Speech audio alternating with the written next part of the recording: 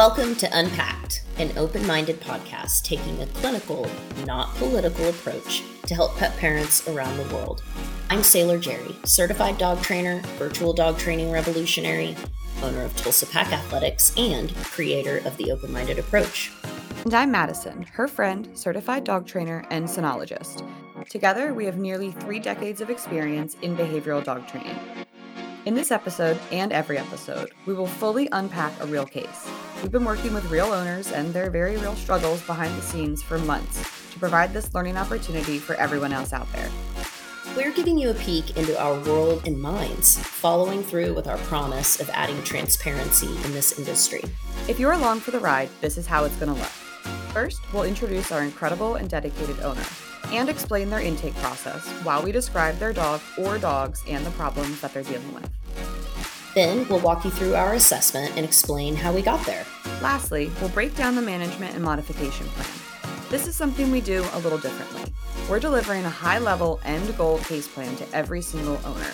We believe in their ability to process a lot of information with us as a team to ensure we're all working towards the same goal. So you said that this one is funny to you. This is the funny one. Yeah, it's a Catahoula and a Coonhound.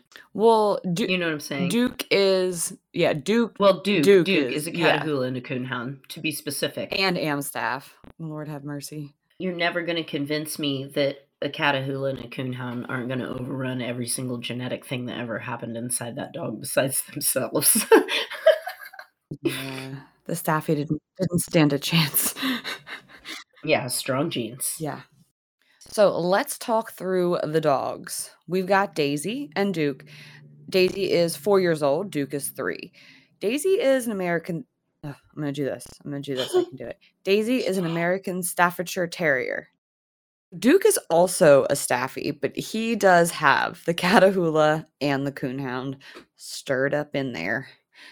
Staffies can be high drive too, but they also have a, I think, larger piece of them that wants to be laying around, being on the sofa, being a cuddle bug. Whereas when you have a dog that has, I don't want to sound like an idiot here, Catahoula leopard, are they in the hound group? No. They're like in the her group. They're like a multi-purpose dog. They're in the herding group. Interesting. Yeah, that makes sense. Okay.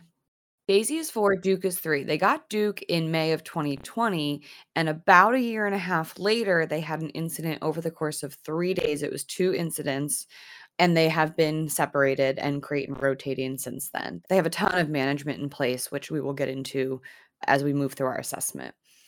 I'm excited to finally, dive into some intra-household conflict. You see some scuffles when you're dealing with any household that has multiple dogs or multiple animals. Like, you're going to see scuffles, sometimes tied into some issues. But here, the scuffle was the heart of the issue. Everything kind of changed after a pretty, in their eyes, a pretty dramatic incident.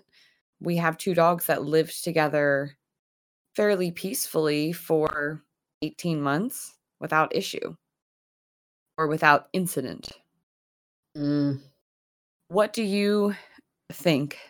Well, when you hear that things happen kind of seemingly out of nowhere? When dogs, it's possible. This is why you said it was funny. This is why you said this episode was funny.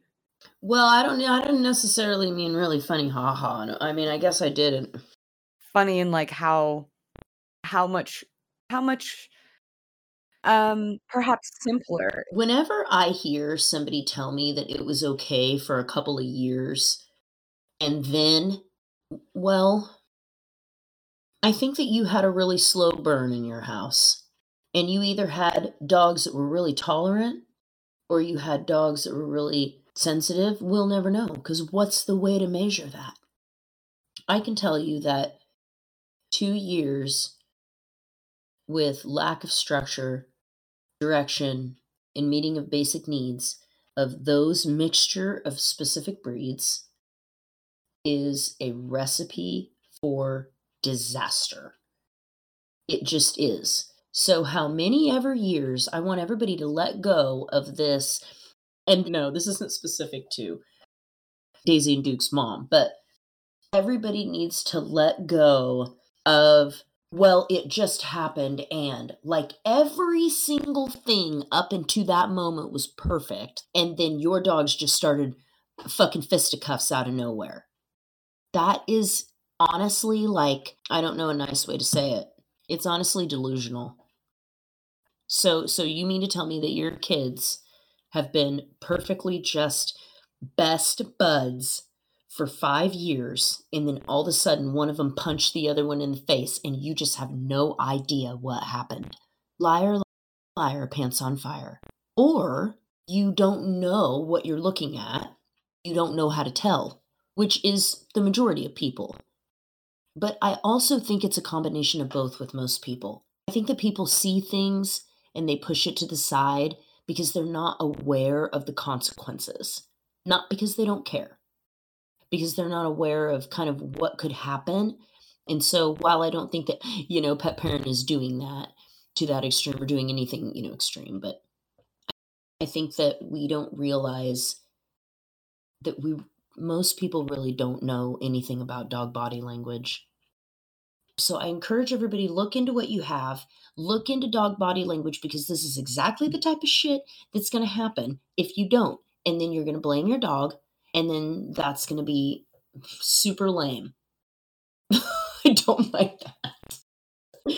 I mean, Super super lame. lame. There's no other way to say it. I Like, think that you're absolutely right in that a dog or the dogs get blamed, but, perhaps the newer dog gets blamed more often than the existing dog, regardless of, the way that the scuffle goes down.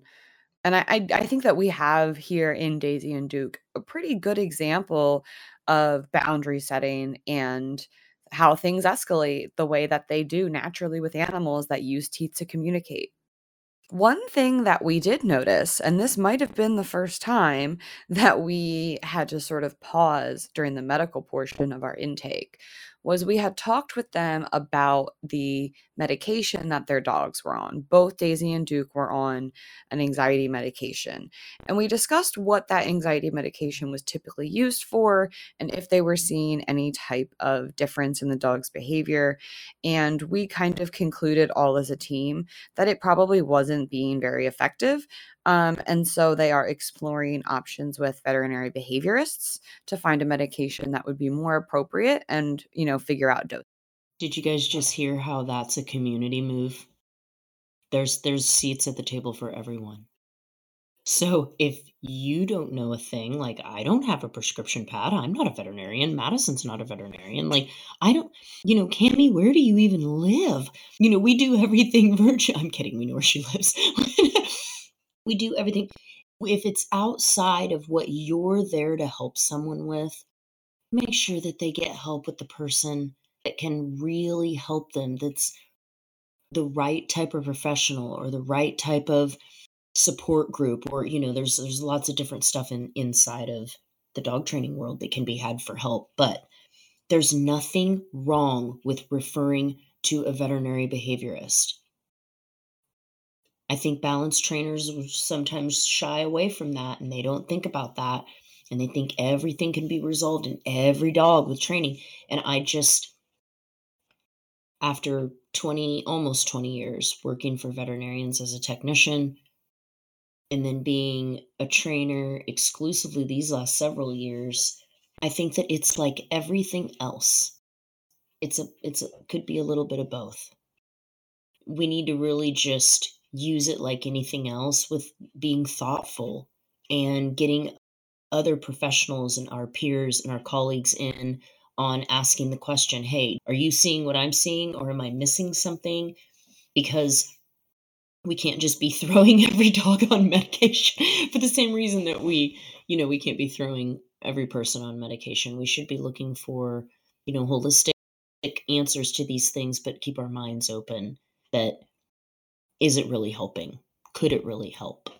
In terms of training, they have both been through their quote unquote basic training. They have their foundational communication. They can do basic manners, and they did bring in a trainer after the incident. However, after just one session, that trainer kind of ghosted them and left them feeling like they didn't have any idea how to move forward. Rats.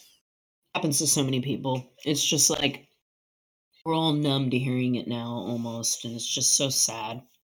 I'm sorry when people experience that. Daisy and Duke are behaviorally and their personalities very, very different dogs. Daisy is super social and she loves people. And Duke is a little bit slower to warm up. He's a little bit suspect of new people. He's going to bark and get a little bit defensive. And he's been very wary of Daisy. They have a very stable household, no young children, all adults, no other animals. And both dogs seem to have really healthy and appropriate relationships with all members of the family. I will say their routine is crate and rotate at its finest. They have these wonderful boundaries up and levels of management. Both dogs are getting walked, both dogs are getting backyard time. They're getting several small training sessions throughout the day. And one of my favorite things is that even though they do not have the comfort to have the dogs necessarily interacting. They have a family cuddle night every night where they sit on the sofa and the humans are between the dogs and the dogs are on leash on opposite ends of the sofa. So, in many ways, they had already done a lot of work in terms of just desensitizing each other to being in the same space. It's not like we have two dogs that haven't seen one another for months and months and months. They still have this opportunity to observe one another every single evening from across, the room, the sofa. They are having conflict in some small way. That the body language is you're talking about dog talking to dog. They are communicating all the time how they feel about each other, how they feel about you. And then these little baby conflicts start to occur. And then they don't get resolved because nobody really knows that they're going on, or they don't maybe know how to resolve them. And then that festers and that becomes more and more. I mean, it's growing now because we've not done anything about it, and it just keeps happening and happening. And now one of them is saying, I really don't like this, and still nobody really notices. And this goes on and on and on until it escalates to the point of Daisy being like, listen, I need you to get the fuck away from me. I've said it in every nice way that I can think. I've put up with this for years. I don't want you around me. Nobody else here seems to be doing anything about it. And today's the day, motherfucker. Man, this is the episode where we need the explicit tag. We have not needed that on a Oh single my episode. God. I forgot that this is the one we don't cuss on. I think it's fine because kids don't listen to this, so it's fine. Kids don't listen to it. Yeah, Yeah, I think it's I can fine. definitely I slap think some it's fine. explicit on. And another reason why those, minor conflicts, micro conflicts escalate are the same reason that we see reactivity escalate, because they're serving a function and it's working. Every time she, lashed out in a small way at Duke and he gave her space even for a moment, that worked. Which again is, I think, why her corrections began to escalate, because they may have bought her, a second or two of space, but not long term. What are those corrections? Say what they are in the 4 quadrants for the people that are like, really want to know. In that moment, what is she doing in the 4 quadrants? And she's lashing out at him. Positive punishment. Right. She's adding something into the Yeah. equation to decrease the likelihood of that behavior occurring again. So people She is would adding say her that it's teeth or negative her reinforcement. movement. People will say that that is just extreme negative reinforcement. I used to do that. And I want to break down what the difference is so that the listener does not try to apply it improperly, because it's easy to do. Oh, she's just pushing into his space really fast with teeth. No. That's crossed the line. That's crossed the line. She's trying to get If rid we of have that an air behavior in snap, that moment. yeah, if we have even an air snap, that is not just spatial pressure. Right. That's such an important tip for everybody to hear. You have crossed the line. When a dog snaps, when a dog growls, when a dog Spatial pressure will be soft, yeah. and it will not be sudden and explosive Mhm, like that. mhm. That is not how dogs communicate with spatial pressure, nor is it how any human should be communicating with a dog. So if you see your dogs doing something like that, the growling, the baring the teeth at each other, don't let it get to the point of where they're fighting. 'Cause then you got a whole shit show on your hands. And sweet little Duke, Duke just he's the life of the party, and he wants to party. He Rule number is. 1 is party. And so he's bouncing around, and Daisy's like, "Listen, get the fuck out of my face." Like, Daisy,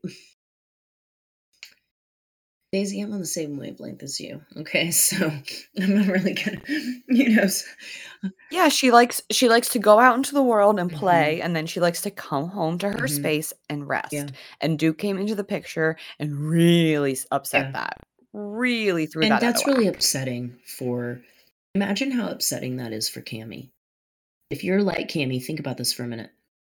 You got these dogs, and you have all these dreams and all these goals and hopes of having them, and one of them hates the other one, and you don't know even where to start or what to do at all. And now you went from being so hopeful and so excited and felt prepared and thought you had everything to now you kind of feel like you're in a prison and they may be in a prison and you don't know how to move forward. That is a heavy, heavy thing, you guys. Like, that's a life-changing thing that happens to people. It will kind of turn the course of your life into a way different than it maybe would have been because it becomes about really strict management and not you running on the beach with your dogs like you thought it was gonna be. So if that's happening to you, you're not alone. But you need to do something about it, and doing something about it means getting some help, learning some basic things, and seeing even if that does anything, because doing nothing and just watching social media is it's gonna be tricky that way. It's gonna be really tricky. Yeah, Duke's personality and his behavior is just a little bit more rambunctious than what Daisy would choose for herself. Her previous housemate before Duke was a senior dog, so she was used to having very mellow energy in the home.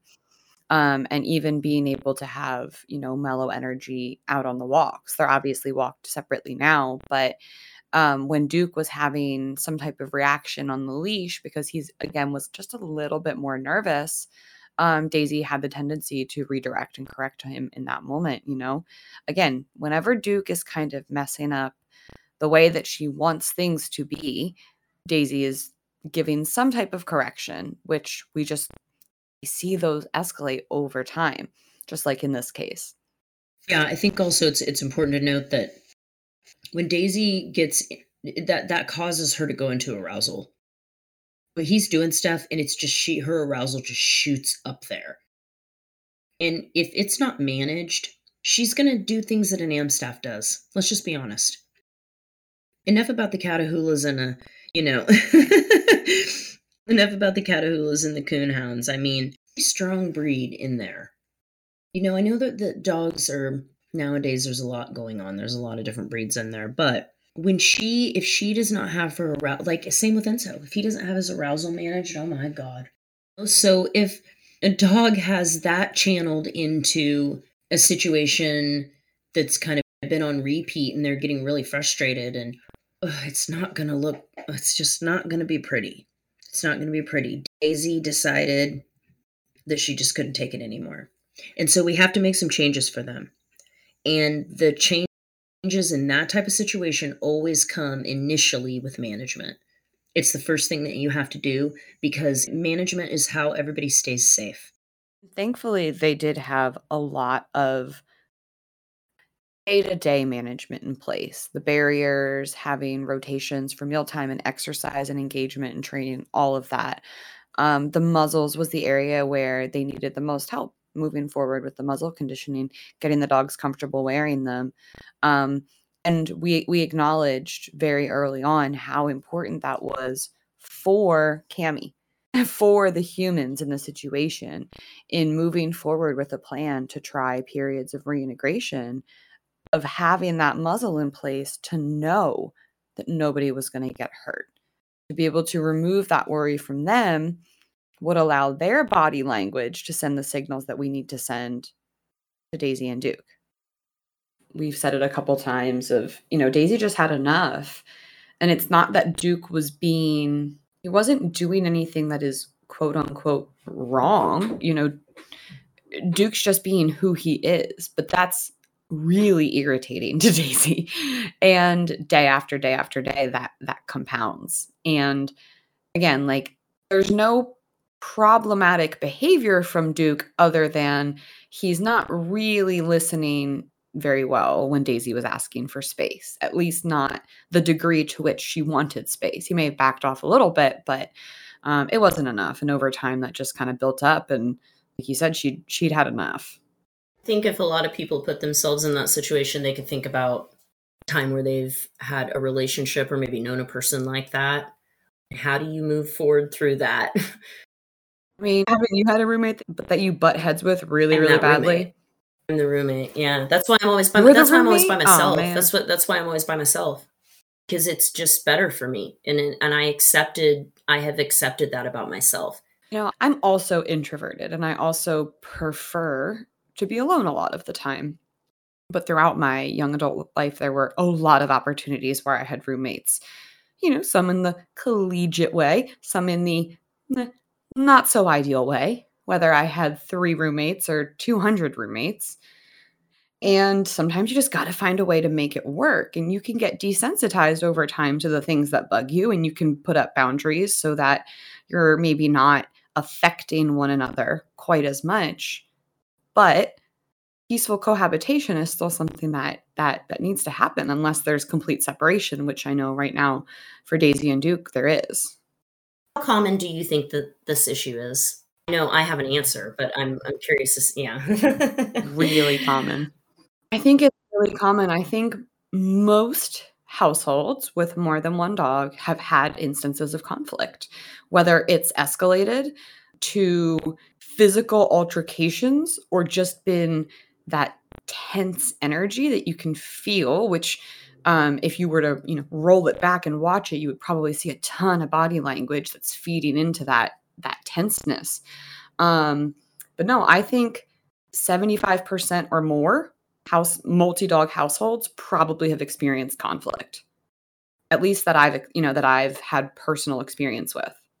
I've got, just peeking at my client list here, I've got 3 clients right now that have 3 dogs apiece that are struggling with different, levels of intensity for inter-household aggression. Yes.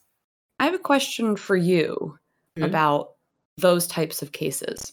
So going from 1 dog to 2 dogs, that's where we have the possibility of this multi-dog conflict.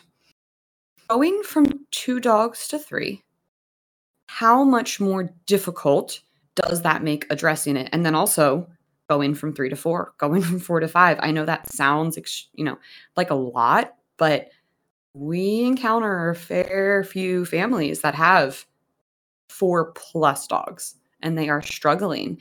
And I'm just curious how much more difficult you think it is each time you tack on Exponentially. another dog, another personality. Same way that it's difficult when you add another child.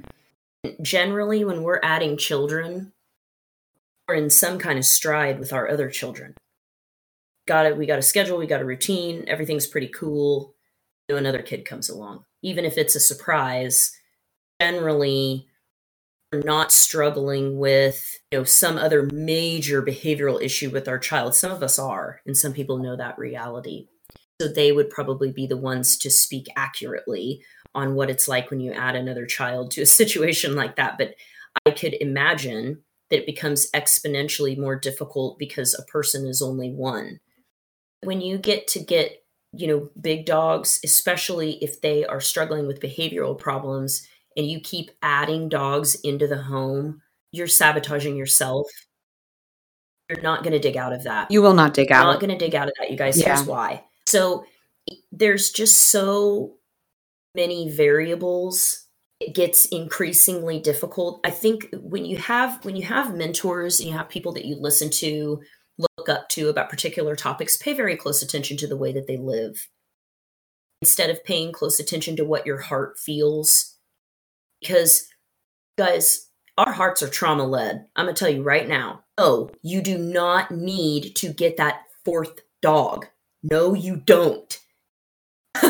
That is, There will always be dogs that are looking for homes. There will always be dogs that need help. If you get to a really good solid spot with your crew, you can always foster and do things short term. well, I was going to say, what does it look? Let's not be super negative Nancy's here. What does it look like when you do have four dogs and you're firing on all cylinders? I was going to say that it can be successful to build a group of dogs when your life revolves around dogs.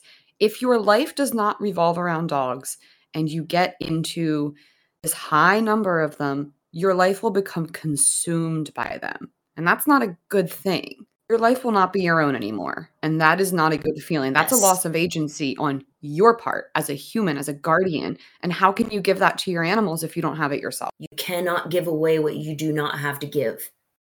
Two dogs manageable. I'm not out here trying to be like, screw everyone that has multiple. That's not what I'm saying. I'm trying to help the people that have yet to make the decision. And Cami is, I'm sure that we've said this about her before, but she has her management together. They have really done a good job. And so the dogs, I think, do feel safe. They do feel safe around one another. We have this now recent history of no conflict. Recent history of separation, but at least they're still in the same household. I think that that's important when you are looking for long-term reintegration, is to make sure that we don't separate too much. And again, in this case, there's only two dogs. We don't have a third personality. But now we need to help the humans feel safe too. And to do that, reintegration sessions can be stressful. If the human counterpart is on guard waiting for an attack, that's going to communicate to the dog, hey, be ready, be on guard for something. So we need to make sure that those feelings of safety transfer over to the humans. So we need to incorporate management into our reintegration sessions. And that looks like muzzle, leash, tether, gait, pen. We have all kinds of options. And she's really incorporated a lot of those into her home and spent the time conditioning both of the dogs to muzzles over the course of, at this point, many, many months. So there's really no negative emotion or negative association with the muzzle at all. They're both very, very happy Muzzle to put it conditioning on. is a huge part of, should be, of most trainings, especially behavioral stuff. Because you don't want to get into a pinch where you need that thing and your dog isn't conditioned to it and it freaks them out. They don't just wear muzzles. Don't. You can put it on them and they will, but that doesn't mean that they're comfortable. It could mean that they're really, really scared. And then, when you start doing things in that emotional state, you start trying to train with a dog that's already scared because it's got a muzzle on and it's not sure what that is. It's not comfortable with that and not practiced with that. Now you've just added another component that's going to make it more difficult. So I think muzzle training is something that you should address right in the beginning because you can get started right away and really make some good progress over the course of training. You really don't want to get into a position where your dog won't do the things that we kind of need them to do in order to really modify behavior and change emotions. And so if your dog has never really moved around with the muzzle on or taken food with the muzzle on, it's going to be really difficult to put these skills into use. So whatever skills you are wanting to use for your reintegration session, you need to be practicing them with your dog with the muzzle on without any of the stressors around, right? Sending your dog to their station, giving them food rewards, giving them an opportunity to break from the session and go get a drink of water, making sure the muzzle is fit properly so they can do all of those things. So they have proper pant room and they can physically work through the stress of the situation. Unless you've done that ahead of time, like you said, it's not going to be a useful tool. It's going to shut the dog down or it's going to frustrate them. The frustration is real too. I mean, A lot of people don't think about the component of a dog even being frustrated, or that a dog could get frustrated, and that would play into not only the training but their relationship together and how their dog feels when they're working, with their doggy parent. Our priority for muzzle conditioning was Daisy because she is the one that has initiated the conflict in the past, at least in the eyes of her humans. Those are the moments when they were most on guard. So having Daisy wearing a muzzle created a lot more comfort for her humans when they were holding the leash and she was around Duke. Now, another thing that Cammie and her family have done, which I think is tremendous and has done a world of good to set us up for these reintegration sessions, is they do have a period of time every evening consistently where the dogs are in the same room. They're on leash at the opposite ends of the room. I think opposite ends of the sofa, and they're having family time and everyone's decompressed and they're looking out for any signs that either one of them could be uncomfortable. And that's something that they've done for months without issue. So I think that's really important that when you're doing this type of training, that you still look for opportunities for a few moments here and there. It doesn't have to be all or nothing. It doesn't have to be, okay, they're integrated, they're together. 5 minutes a day is a great place to start. The integration process for me goes in these little tiny baby steps. We take another little tiny step each day. Sometimes we're just standing there.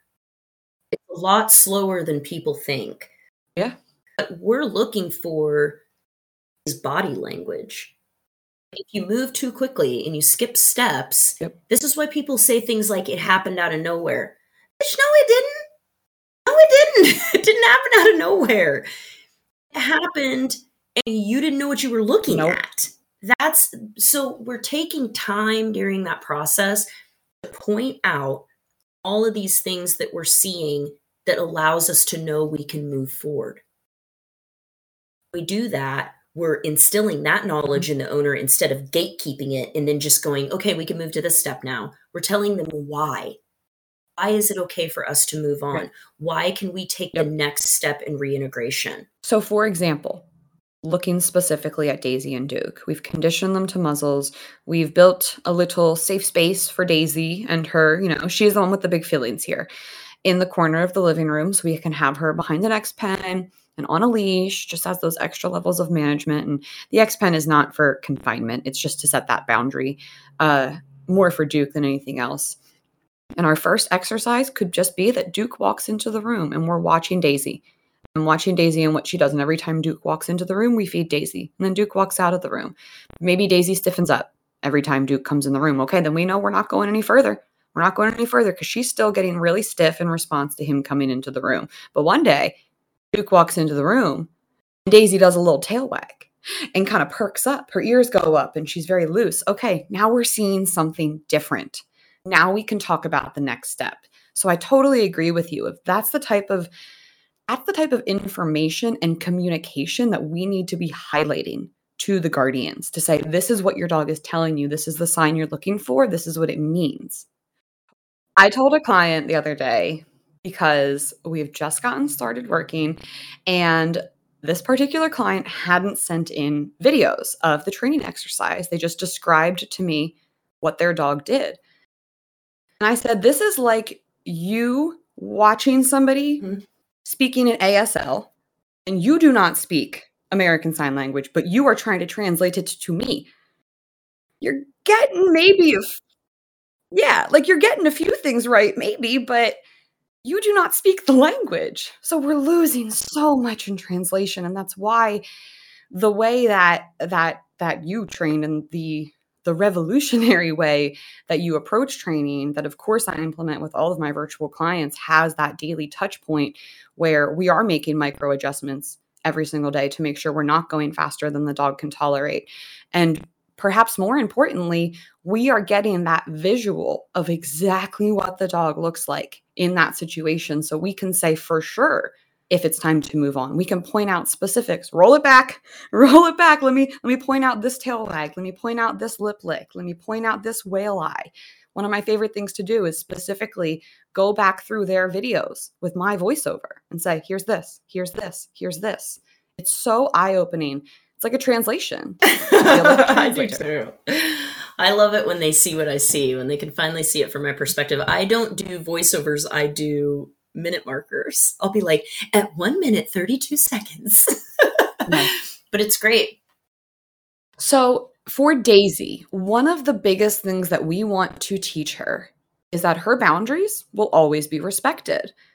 They're going to be respected by the dogs and the people in the house, and they will be advocated for her by her humans. That way she no longer has to worry about it. And we use that X pen as a physical, clear boundary of nobody's going to cross this, no one's going to mess with you. Separately, we're working on Duke's decompression. He is an excitable dude, and that's not going to stop or change anytime soon. So we need to help him deal with that excitement and help that not impact Daisy as much by creating really easy to repeat decompression skills for when he gets too excited. That way, if he's getting too excited and they're in the same space, we can help him calm down. The goal then eventually, right, long term, this could be 6 months, this could be a year from now, would be for Duke to be nice and calm outside of that safe space that we've created for Daisy, and to give Daisy some opportunities to come out of that space only if and when she's ready. We're looking for peaceful cohabitation. I'm never going to tell you your dogs have to be best friends. That's not fair. That's not realistic. But peaceful cohabitation, being able to exist in the same space with at least a neutral response. And by that, I mean no outward signs of agitation. None. Zero. That is an achievable goal. No matter how many knock 'em out, drag 'em out fights you've had, that is an achievable goal. If you put good management in place, you learn to read what your dog is saying, and you go at your dog's pace. Unpacked was created by Jerry Sheriff and Madison Simpson and produced by Lushik Lotus Lee. For full episodes and transcripts, or to be featured on the podcast, visit us at www.unpacked.stream and find us on Instagram at Sailor Jerry the Dog Trainer and at Freed by Training. See you next time.